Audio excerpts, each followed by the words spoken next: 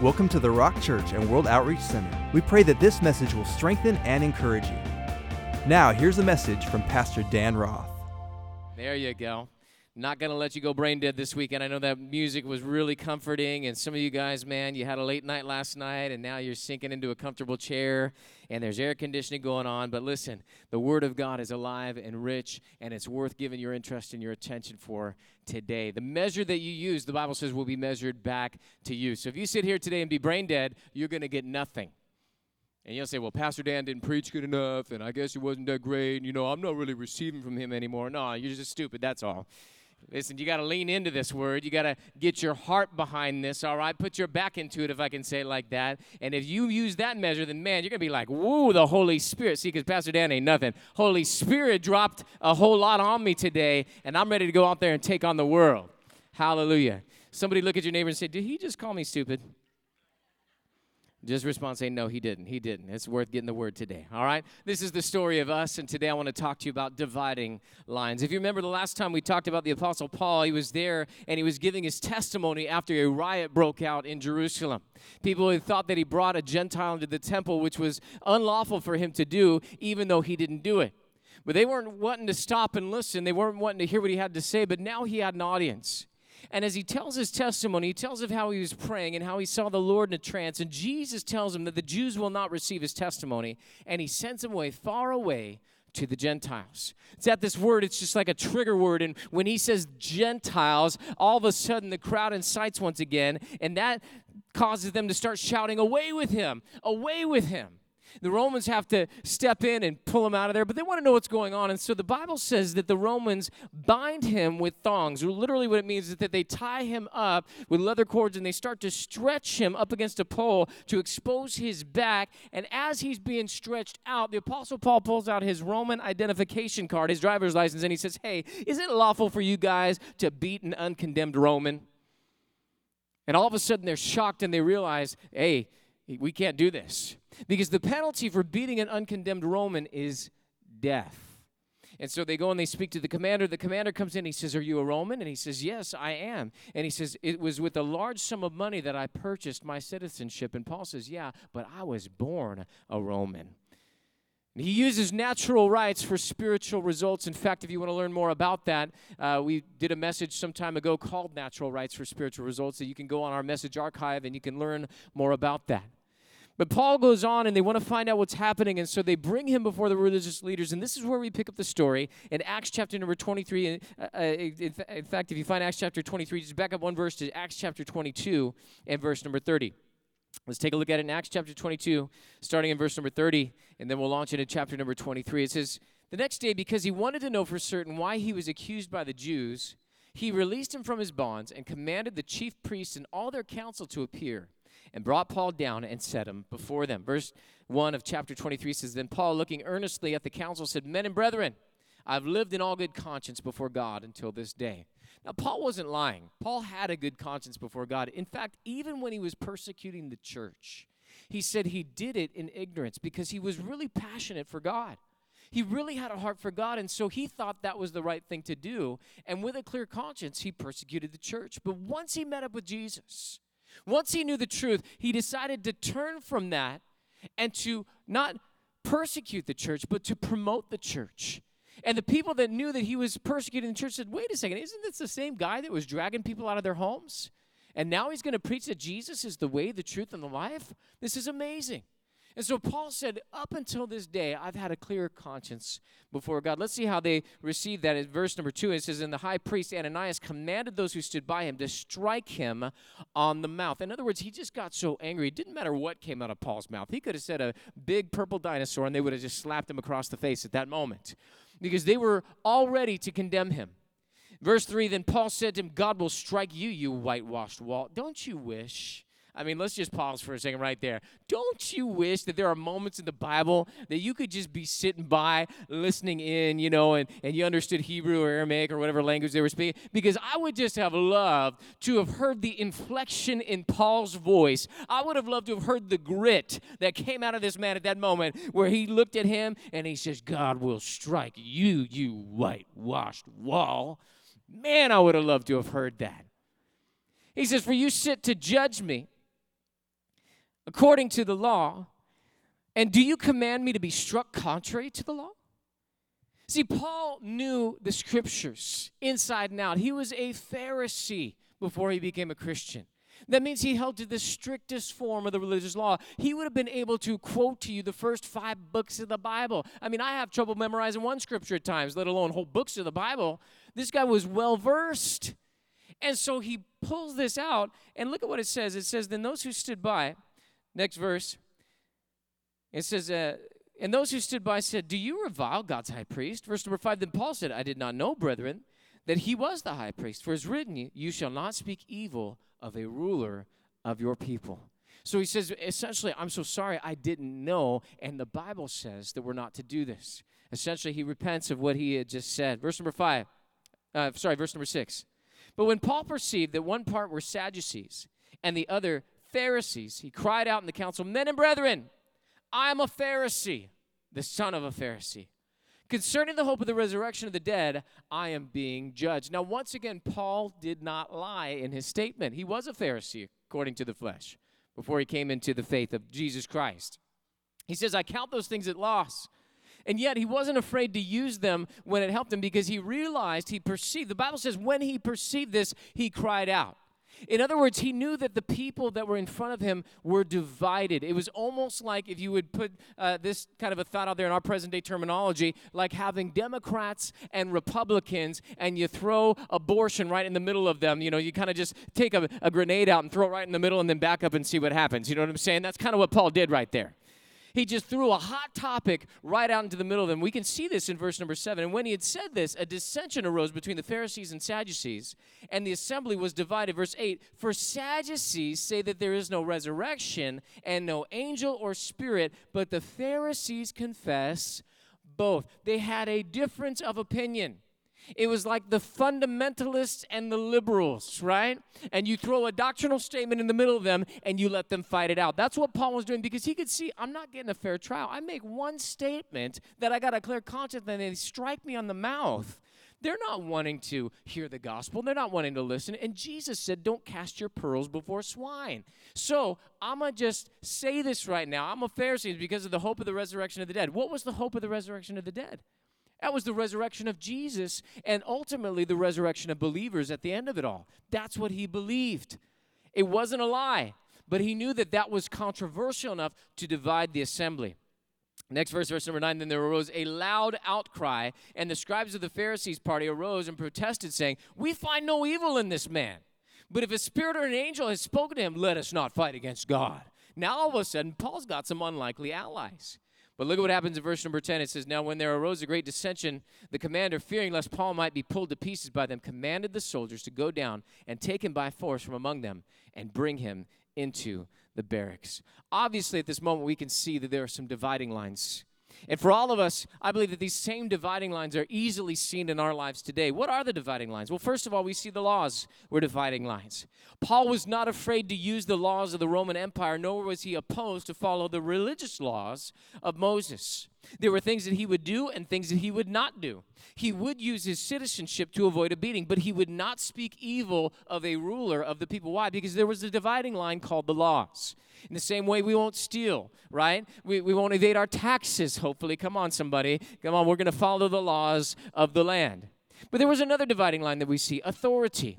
Paul shows when he says that he did not know that the person who commanded him to be struck on the mouth was the high priest, that he respected authority. And we also respect and honor the authority that's over us. Even though they may be out of sync, even though they may be out of line, we still respect the fact that God is the one who sets up all authority. But here's another dividing line, and this is the one that we just saw, doctrine. Doctrine meaning systems of teaching. This was obviously a hot topic. And Paul wasn't lying when he said he was a Pharisee and the son of a Pharisee. He was raised knowing their systems of teaching. He knew their doctrine. And he would also have known that the Sadducees didn't believe in the resurrection, in the spirit, or in angels. And so he used this dividing line to expose the weakness of their case against him and was again removed from their violence. Now, these lines are very clear, and we can see where people and churches over the centuries have divided over these things. Sometimes people wonder, why are there so many denominations? Here's the reason why, is because of things like this, doctrines and laws and authority that people say, well, I don't agree with you on that. And the disagreement gets so strong that eventually you have the Baptists and the Lutherans and the Methodists and Episcopalians and Charismatics and Pentecostals. Some people believe in the gifts of the Spirit. Some people don't believe it's for today. Some people believe in women in ministry. Other people don't. Some people believe you should baptize in the name of the Father and the Son and the Holy Ghost, and other people say, well, you should only baptize in the name of Jesus. There are all kinds of things that are dividing lines in doctrines and in authority structures as well as in the laws. Now, while these ones are easily seen, this is not the history of us today that we're talking about. This is the ongoing and present story of us. And these scriptures show me some dividing lines that maybe aren't as clear. Maybe they're a little bit more written in pencil than they are in stone. But there are no less dividing lines for all of us today. And we need to understand that if we don't know these dividing lines and we don't do them, then they can literally keep us from the promises and the blessings of God. They will divide us from the promises that God has for our lives, as well as the blessing that comes when we operate in them. And I know something about you. You want to know about you? I know that you want to be blessed. Oh, don't look so religious and holy. No, Pastor, we shouldn't be blessed. There should be no happiness in our life. We're Christians. We should be sucking on lemons every day. We should be poor. We should be broke down, busted, and disgusted. And then someday, in the sweet by and by, I'll fly away, oh glory. And then finally, after all the junk I get on this earth, then finally I can finally get something in the mansion, or maybe something up there in heaven. You know, just a little condo or something like that. Oh, give me a break. Do you know that success is a Bible word? Check it out in the first chapter of Joshua. God says to meditate in the word day and night, for then you will be prosperous, and then you will have good success. That's a Bible word. And if God wants you to be successful, why would you not want something that God wanted for your life? Hello. You want to be blessed. Blessed is the capacity to succeed, not just money in your pocket. No, blessed is the ability to succeed in life. And if you don't know these dividing lines, then you won't be blessed. Y'all can help me preach the sermon today. It's okay, all right? There's a holler back sermon. You can holler at me. So what are these dividing lines keeping us from the promises and the blessings of God? First one is this, an important one too, is courage. Courage. One dividing line that has recently become more pronounced is whether a Christian will cower in the face of opposition or be courageous enough to stand for the truth. We've seen this in this past year as churches shut down, and I believe we did what we needed to do. I believe we did it to the best of our ability. I believe that we felt that we were being prudent and wise. And therefore, because we didn't know the extent of a pandemic, because of what we saw out there, and because of what our leaders asked us to do, we willingly said we will shut our doors for a period of time in order to slow the spread of this deadly virus. We wanted to protect our people. We wanted to protect our community. And before God, we did the best that we could do. I wouldn't change that. Now, knowing what I know now, would I do things differently? Absolutely. I would have never shut down. And yet, it takes courage for you to shut down because, man, what's going to happen? What if we never open our doors again? What if it destroys the church? That sort of thing.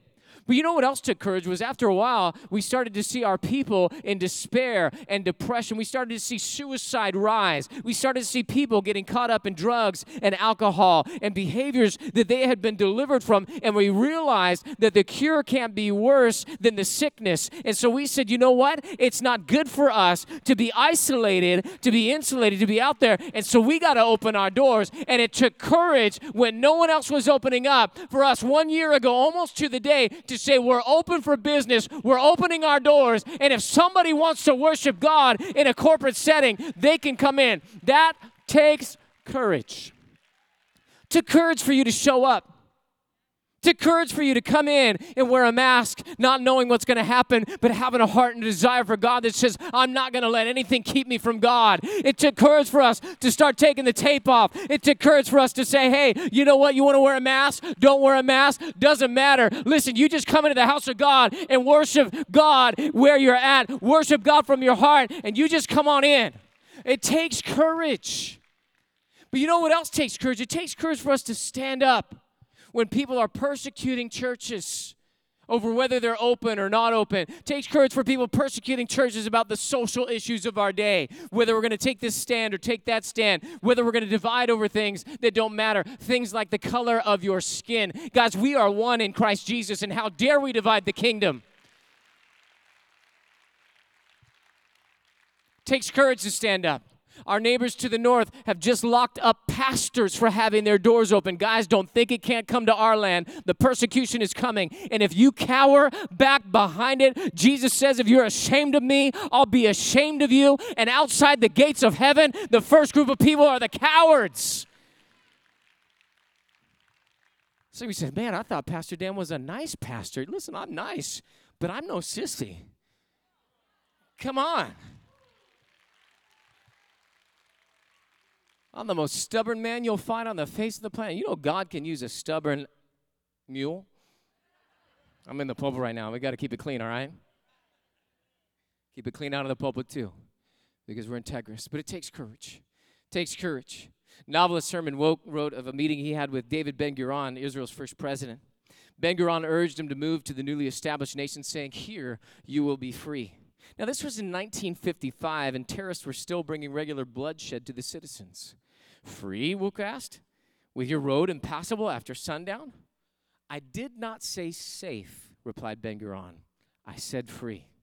Let me repeat that last statement because I want you to let this sink down into your soul. I did not say safe. I said free. See, for all of us, we need to understand that we have freedom in Christ, but that freedom doesn't mean easy street. It doesn't mean safe. It doesn't mean that nothing bad's ever going to happen. It means that we have to stand and be courageous enough to face the day, to face the evil, to face the persecution, to face the process, to face the problems and the pressures that come against our life. You got to have courage to be a Christian. See, Paul said he had a good conscience, and because he had a good conscience, that gave him good courage. Christianity doesn't remove the backbone of a believer, but it becomes the backbone of the believer. And courage is based on the conscience that's been cleared by God. See, when you know God is with you, you can face anything that comes your way. Joshua chapter 1, verse number 9 in the New Living Translation says this, this is my command. See, this is not just God speaking to Joshua. This is God speaking to you and me today. This is my command. What's God's command? Be strong and courageous. Do not be afraid or discouraged, for the Lord your God is with you wherever you go. Let me say it to you like this. Too many Christians are afraid to move into their personal promised land. Why? Because it isn't safe. What will people think? What are they going to talk about me? People are going to talk, guys. Persecution is coming. It has to get darker before the day dawns. The Apostle Paul said that perilous times will come in the last days. Guys, it has to get darker before the day dawns. We know that. We know that there's going to be a cost to it. The Apostle Paul wrote that everybody who wants to live a godly life in Christ Jesus will suffer persecution. We do not shrink back from that, knowing that, though, we courageously and boldly move forward. Why? Because you got to be courageous enough to move into the promises of God for your life. It might come at the cost of a fight, but it is worth the fights. It's a dividing line for all of us. Will we be courageous or will we cower? Second one is this, though, that I can see. The second dividing line is obedience. Obedience. Charles H. Spurgeon said obedience is the highest practical courage. You know, it takes a great deal of courage to obey the promises of God and to obey the commandments of God. It takes courage to love the unlovable, to forgive when you've been harmed. It takes courage to go the direction of God when the rest of society and culture and your family and everybody that you love is going the opposite direction. It takes courage to take a biblical stance on things like marriage and sexuality and lifestyle and finances. Got real quiet in this room. Somebody ought to be shouting me down right now because it takes courage to obey the word of God. But the problem is, like John Maxwell says, we are far more educated beyond the level of our obedience. And we learn all this stuff about God, and we learn all this stuff about the Scriptures, and all of a sudden we stop obeying the Scriptures and taking them at face value, because now all of a sudden contextually that means something different than it would for us today. And so they didn't have the things that we have today, and they don't face the pressures that we have today. They had different pressures. They had different things that were going on. I mean, they didn't have a phone. They didn't have a toilet. They didn't have any of that kind of stuff, And so obviously this part of the Word of God does not apply to us, because our life context is different than their life context. Can I tell you something? God knew the context that you would be living in. He knew the content of your character as well. God knew the day and age that you would be living in. He knew the pressures that would be applied to your life. And that's why God wrote a scripture thousands of years ago that is just as relevant then as it is today. And those scriptures do not fade away. The Bible says the grass withers and the flower fades, but the word of the Lord stands forever. And Jesus Christ is the same yesterday, today, and forever. He has not changed his opinion about your holy living. He's not changed his opinion about your sexuality. He has not changed his definition of marriage. God has not changed his mind about what you can smoke, about what you can drink. God hasn't changed his mind about your mind frame, whether you should be in your right mind or out of your mind. God has not changed.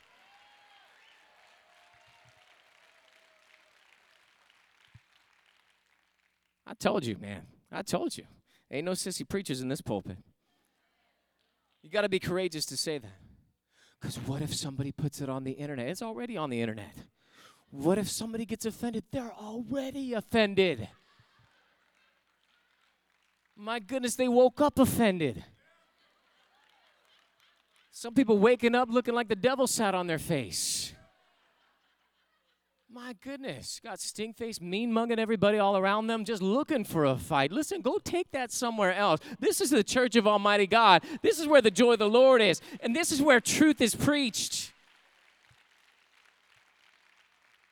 See, a dividing line for Christians today is, will they obey the word of God or will they not? When Paul realized that he had spoken against someone in leadership, he quickly responded that he did it in ignorance, and he quoted the scripture that showed the course of action he should take. And take note, you don't ever hear him ever say anything ever again against Ananias the high priest. In other words, he repented, he turned from his way, and he went God's way. See, churches should be known and have a reputation of being obedient to the word of the Lord. Romans chapter 16, verse number 19 in the New International Version says this. He says, everyone has heard about your obedience. That's quite a reputation, isn't it? Everybody heard about you guys. Rome was the capital city, right? Rome was this very, expressive city, and whatever came out of Rome, man, that was amazing, and that was great. That's where all the laws and all the leadership came from. And so the church at Rome now, he says, you've got a reputation, and everybody knows about your obedience. So I rejoice because of you. But then he gives them some instruction. He says, but I want you to be wise about what is good and innocent about what is evil. Notice he says, I want you to be wise about what is good, not just knowledgeable. The Bible says knowledge puffs up. You can get an inflated ego and a big head about what you know about God. Well, I read the Bible all the way through from cover to cover. I even read the maps. Oh, my goodness. Aren't you cool? You get a golden star for that. But what are you doing with it? See, wisdom is not just knowing something about God. Wisdom, are you ready for this, is the skillful application of the knowledge that you have. See, I can know how to do something, but until I wisely apply that knowledge, it does me no good. So he says, I want you to be wise, not just wise about the Bible, but wise about what is good. Now, the problem in our societies today is that good is experience. Good is what I feel. Good is whatever's good to me may not be good to you, but is my good, is my truth. That may not be your truth, but that's okay because we've got experiential or circumstantial truth and things that feel good, so therefore it must be good. No, good is not good according to what you say, I say, the world says, experience says, circumstances say. No, good is what God says. Why? Because there's none good but God. So when God says this is good, it may not feel good, but it is good. It's like spinach, right? It may not taste good, but when I ingest it into my body, it does good for me, right? It has benefits. It's got things that it will do to me that are good. They're healthy. In the same way, he says, I want you to be wise. I want you to be skillful in the application of the knowledge of the Word of God that you have so that it will do good to your life. But he says, and innocent about what is evil. Evil is anything contrary to the will and the ways of God. So he says, I want you to be innocent of that. Innocent, what does that mean? Well, if you're innocent, that means you didn't do it, right? I'm innocent. What does that mean? I didn't do it. You're innocent. So he says, be wise about what is good and innocent about what is evil. Roger Staubach, who led the Dallas Cowboys to the World Championship in 1971, admitted that his position as quarterback, who didn't call his own signals, was a source of trial for him. Coach Landry sent in every play. He told Roger when to pass, when to run, and only in emergency situations could he change the play, and he better be right. Even though Roger considered Coach Landry to have a genius mind when it came to football strategy, pride said that he should be able to run his own team. Roger later said, I faced up to the issue of obedience. Once I learned to obey, there was harmony, fulfillment, and victory. Let me just camp out right there for a second. He says, once I learned to obey, there was harmony, fulfillment, and victory. I wonder if there's somebody in this place today who you've been hitting the wall and you've been wondering why. I wonder if there's somebody in this place today, you say everything is in disharmony. I just have dissonance in my life. It seems like there's no chorus, there's no medley, there's no melody, there's no song to life anymore. And maybe you're unfulfilled. Maybe you're singing that song with the Rolling Stones, I can't get no satisfaction. And you've been wondering why, and you've been hitting this wall and you haven't found victory in your life. Could it be that until we learn obedience, even though we may suffer in the midst of it, that once we start to trust and obey, then all of a sudden here comes the harmony, here comes the song of life, here comes fulfillment and satisfaction, and here comes the victory because God is on your side. Woo! Which brings us to the last one today. The dividing lines, courage, obedience. And last one is this, is faithfulness. Faithfulness, being faithful.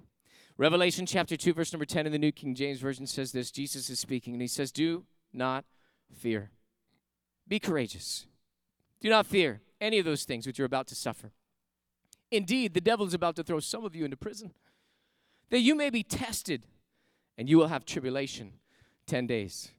10 being the number of testing. Now, that's a pretty scary verse if you just look at it at face value and you say, wait, thrown into prison, the devil's coming at you, you're being tested. I mean, this is terrible, terrible verse. But look at the last statement. Remember, he opened with do not fear.